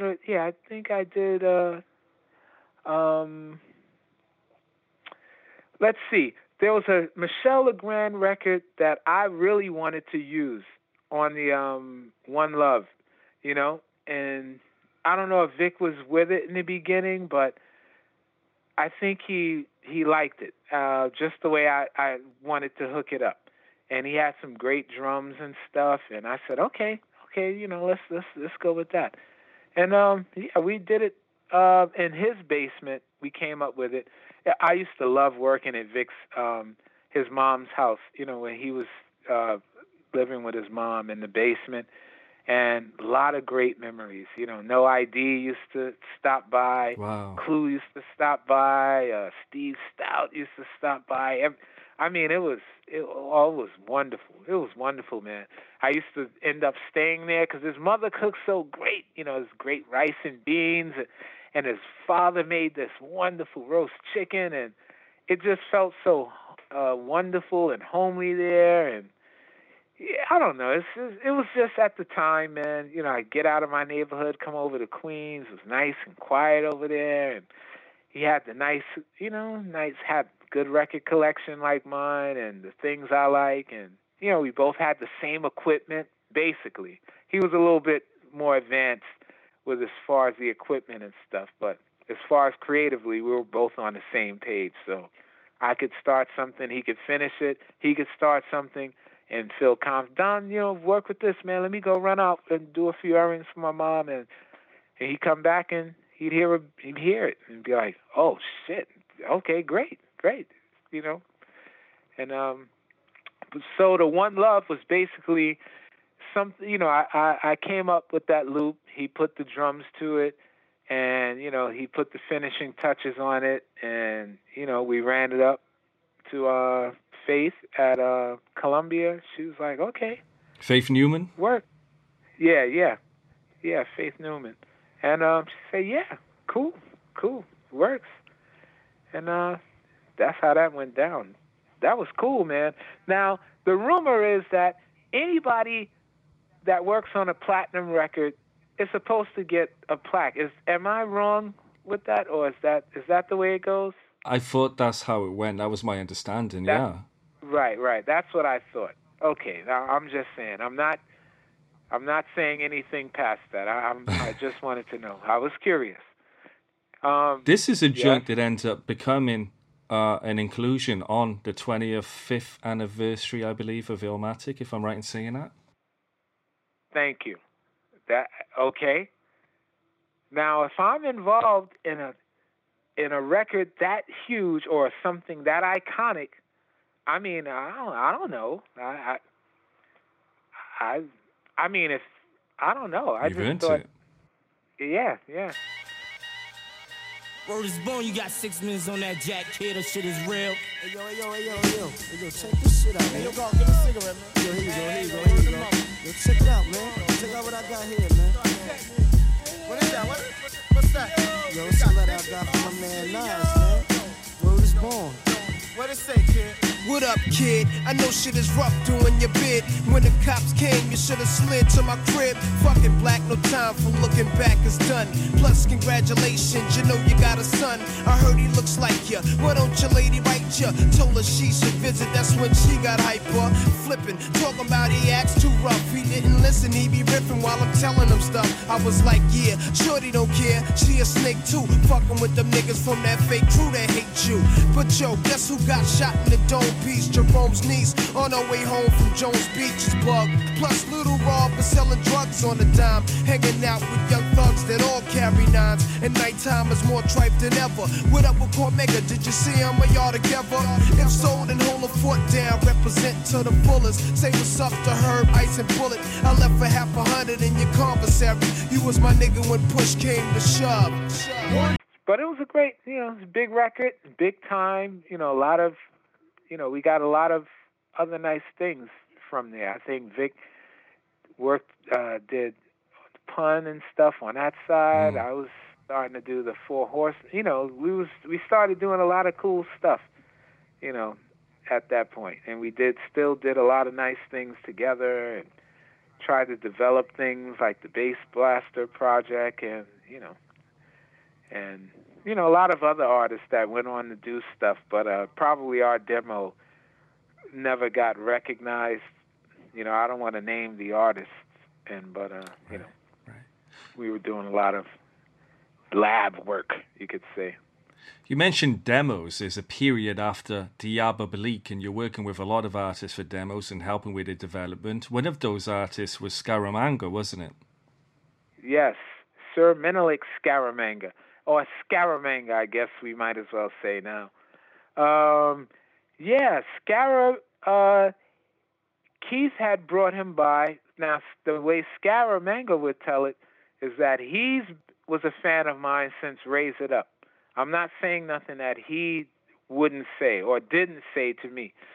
So Keith says, man, I like to come by with my homeboy, man. And, at that time, Sir Menelik, man, and, some say, yeah. He's like, yo, man, big fan. So he's in my living room, and he would just hang out while me and Keith are doing some of these promos, what end up being the Cenobites. So he said, man, yo, one of these days, man, I like to get on one of you. I said, well, And after Keith started doing other things, and I think he moved to L.A. and then went to Europe and doing a lot of stuff. Menelik was still around, and he would say, hey, man, is it possible? Blah, blah, blah. I want to work on some stuff.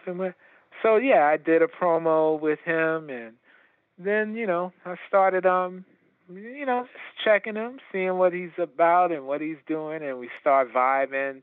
The same process like Keith. And, I wouldn't say I was mentoring him or anything like that, but because he was already a great artist. Yeah. I don't consider myself a rapper, like a MC. Those guys are MCs. They all really do it. I'm an MC. I don't even feel right saying I'm an MC. I just don't. So, which is crazy to me. It's it's crazy to you. No, I don't know. Why? Because look, if I have to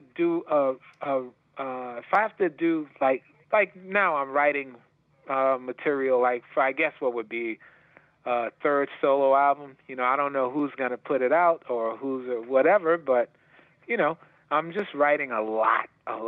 Writing like a demon again, as they say. And I don't think of it as okay. Now, as Godfather Don, let me see. What would I just don't do it. I don't do it. I don't think like that. Whether that what comes out, I don't know. But yeah. I just don't think of it like that. Menelik was an MC. He's an MC. Keith is an MC. I don't think of myself in the same way, like an MC. I can't. I give you that I could say I a beat maker or I make hip hop music. I don't know. Just describing myself, I don't know if I just don't feel comfortable doing it. I understand. It doesn't make much sense to me because it's all transitory to me. It could change at a moment's notice. Do you think you would look back at your older body of work through a different kind of lens today? Had the marketing been different back then? Oh, right. Well, one thing that I noticed back then, the marketing was more straightforward. Let's say the marketing.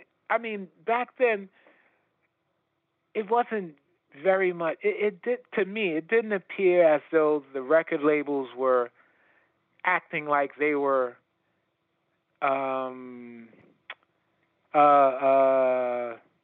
making records for a genre audience. To me, it didn't feel like that. Like it felt like they were making records that you would put on the same shelf as Whitney Houston, right, or Michael Jackson. You know, it's just, you go to the record store.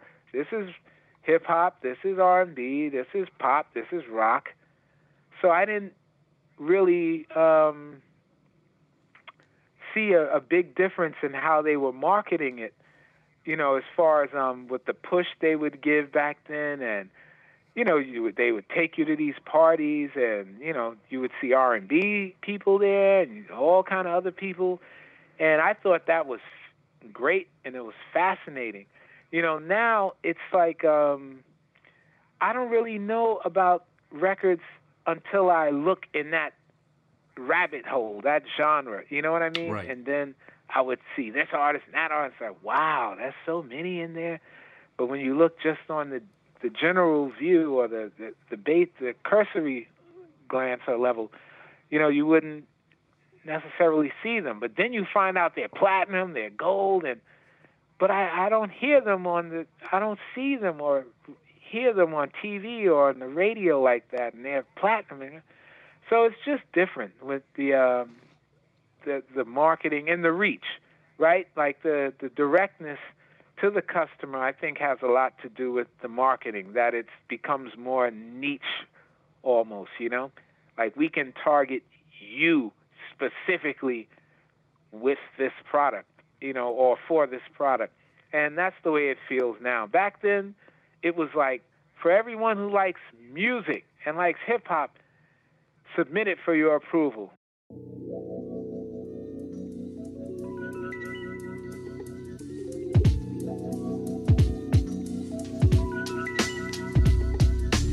What's going on? If you are still listening to this episode and enjoying the podcast, why not become a patron of Fly Fidelity at patreon.com/flyfidelity. Becoming a patron means you are directly supporting our show and helping us to create a new episode each and every week. It also means that as a thank you for being a super supporter, you'll be able to access exclusive content to you, including patron updates, offers and discounts, a monthly secret podcast, early access, and so much more.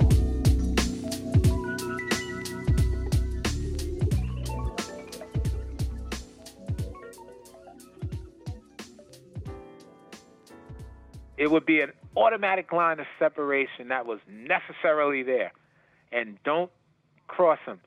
Now, I know all hip-hop artists like each other. I mean, not in that sense, but all hip-hop artists, all rappers recognize everyone else as rapping. You know, like we're all construction workers or we all in the Army. So that recognition, I could assume is there. But when it comes to like the marketing of it, I think that's where it separates. Where, you know, we're in this class or we're on this side of the block, and you guys, you know, you're underground or you're this or you're pop, and you know. So the marketing to me often reflects that, unfortunately. Completely agree. What kind of space has playing in a jazz band given you to think about your relationship with hip hop today? Well, it allows me not to take the hip-hop writing too serious, meaning that everything that I would want to say in a particular 16 bars, I realize that not everything is going to be able to be put in the 16 bars. So the density is not always necessary. The extreme technical backflips and histrionics, all that is not always necessary. So like a great jazz solo, for how many ever measures it goes, beginning, middle, end, you know, the classic formula, nice content, things that can be recognized, enjoyed, and, you know, you recognize the art form and you work within it from a love of it and to add to it, you know. You want it to be an enriching experience, you know. It's an extension, isn't it? Sure, you know. The idea of improvisation, I guess I've always had that, you know, which I guess what made me really get into the playing live music. I said, oh wow, you can see. I always relate rhyming with playing a solo instrument like a guitar or a saxophone, like the vocal line. I said, wow, you can make a line over the bar and still have it connect to the 3 bars before that, and you know, just a stream of consciousness sort of thing. You know, I really dig having that and really understanding the importance of that now in the rap lyric, just as opposed to a bunch of cool phrases or great pattern sections or this, that, you know. Just that I can have a real concise statement that allows the listener to grab on, hold on, and enjoy the 16 bars, and hopefully it takes you someplace and you come out on the other end where I left you in one piece with something you can walk away with. Speaking of being taken someplace, we've been talking about some of your most remarkable changes within your work over your career. How have the last 2 years or so changed either your practices or routines? Oh, wow. Yeah. I tell you, if we're talking the last 2 years, then we can't mention that without mentioning the pandemic. And what that has done for me was,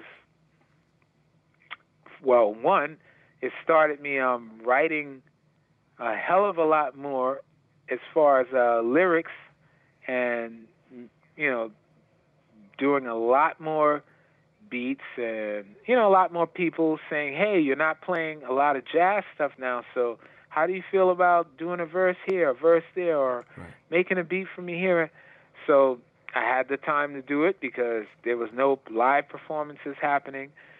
So I got to study myself, if you can say that, a little bit, and find out why I did some things this way and why I didn't do some things this way. This is all creatively, of course, and just how going forward I would be able to get the most out of this when I do it next time or this. So I developed a fresh approach to music, period, or at least fresh for me, or an approach that I didn't really conceive of fully prior to the 2 years that we're talking about related to approach, patience, simplicity, and weightiness of content, as far as musical content, you know, emotional content,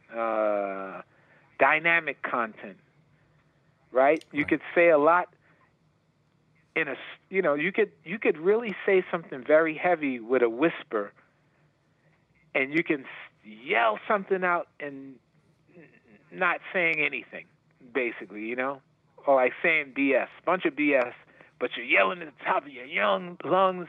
You got the face and the mug, and you're not saying anything really. You know what I mean? And on the other hand, you could whisper something or say something with the most calm speaking voice, and you could say the heaviest words that you would ever want to hear, you know? So those things really, I incorporated a lot of that into my practice, you know, as far as approaching the music and the creative, you know, aspects of my music. I'd also say that in your practice, it's also fueled by this urge to constantly change your process, to bring into this focus of the most immediate and present version of your creative self, isn't it? Right. Oh, yeah, definitely. The is of things, for me, what is where everything can ever be. If not to get too philosophical or esoteric or however you want to say. And whatever's in the past, to me, is dead. And whatever's in the future, who the hell knows? It's a guess, you know, in the basic level. So here and now is where I can do anything and everything that I can do at this moment. So I really rarely ever want to repeat what I did already or have any flights of fancy about something that may not be or may not be realistic or anything. So whatever is at hand, that's what I tend to want to deal with. You know, so as far as creating things or being creative, to me, that's where everything is, right here. Absolutely. Everything that can actually be is right here, right now. Absolutely, absolutely. You come from the Sun Ra school of thought, don't you? Oh, yeah, I tell you. When I was recruited by Ahmed Abdullah, trumpet player for Sun Ra, to be in his band, which I've been in for the last maybe 5 to 7 years, he says, man, look, the way you're doing music, Don, is the way we want to end up being with it. He said, you say you can't read or write music, but you're memorizing all these Sun Ra songs, and we're still, you know, a lot of us do the sheet music because, man, we don't have time to try to memorize all this stuff. He said, we eventually want to get to that, because I'm saying, man, all you guys read charts and read music, it must be a wonderful thing, man. Well, he said, well, you can always learn that, man, but to memorize these things like you're doing, that's where we all want to end up, man. That's where all of us want, you know, so, and the philosophy is great, and just the openness to understanding, you know, the never-ending understanding of what is, you know, and what could be, you know, in many respects. You know, that really made the creative aspects to my music, any kind of music, it just opened things up for me. Godfather Don, I want to thank you for what has been an incredible journey into your career. What's next? You mentioned the album earlier. What's next as far as jazz music coming out from yourself? Yeah, okay. Yeah, man, I appreciate it, Luke. And I guess what's next is I have a, well, I mean, it may or may not be of interest to your listeners, but I hear that the Hazardous is going to be re-released next week. I think nice. HHV may be behind that one. And as far as jazz, I have the Osmosis. I mean the Gnosis. The Osmosis, I think I told you about that. I always get that mixed up because I was naming them at the same time. But the Osmosis is the one with Parental, and the Gnosis is the one with William Parker and Ronnie Barach, the jazz record. So I have that. I have a duo record that I'm working on with a great drummer from New York, from California, named V.J. Anderson. And that one is going to be called Free Exchange. And that should, I mean, the finishing touches is being put together on it. You know, and we're out here, we're looking for possible distributors and things to do some new Godfather Don stuff, jazz stuff, as well as hip-hop stuff. We're exploring that. You know, I'm getting down with a few other things. We got a soap company that I'm associating myself with. I guess I can say that. Interesting.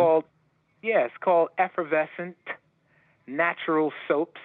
You know, you can Instagram that, Effervescent Natural Soaps.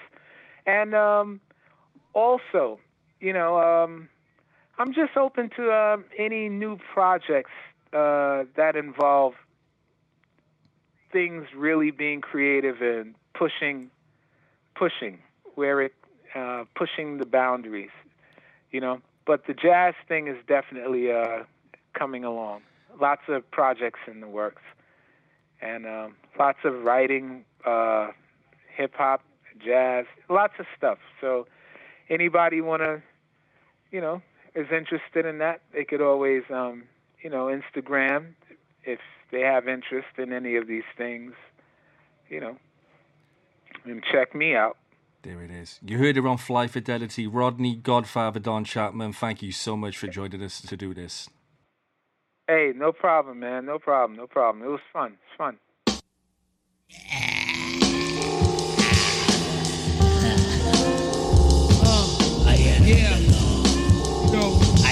We gotta close out the whole session. A little something, harking back to the good old days. Yeah. No, I can't go out like that. Okay. 7 degrees of elevation.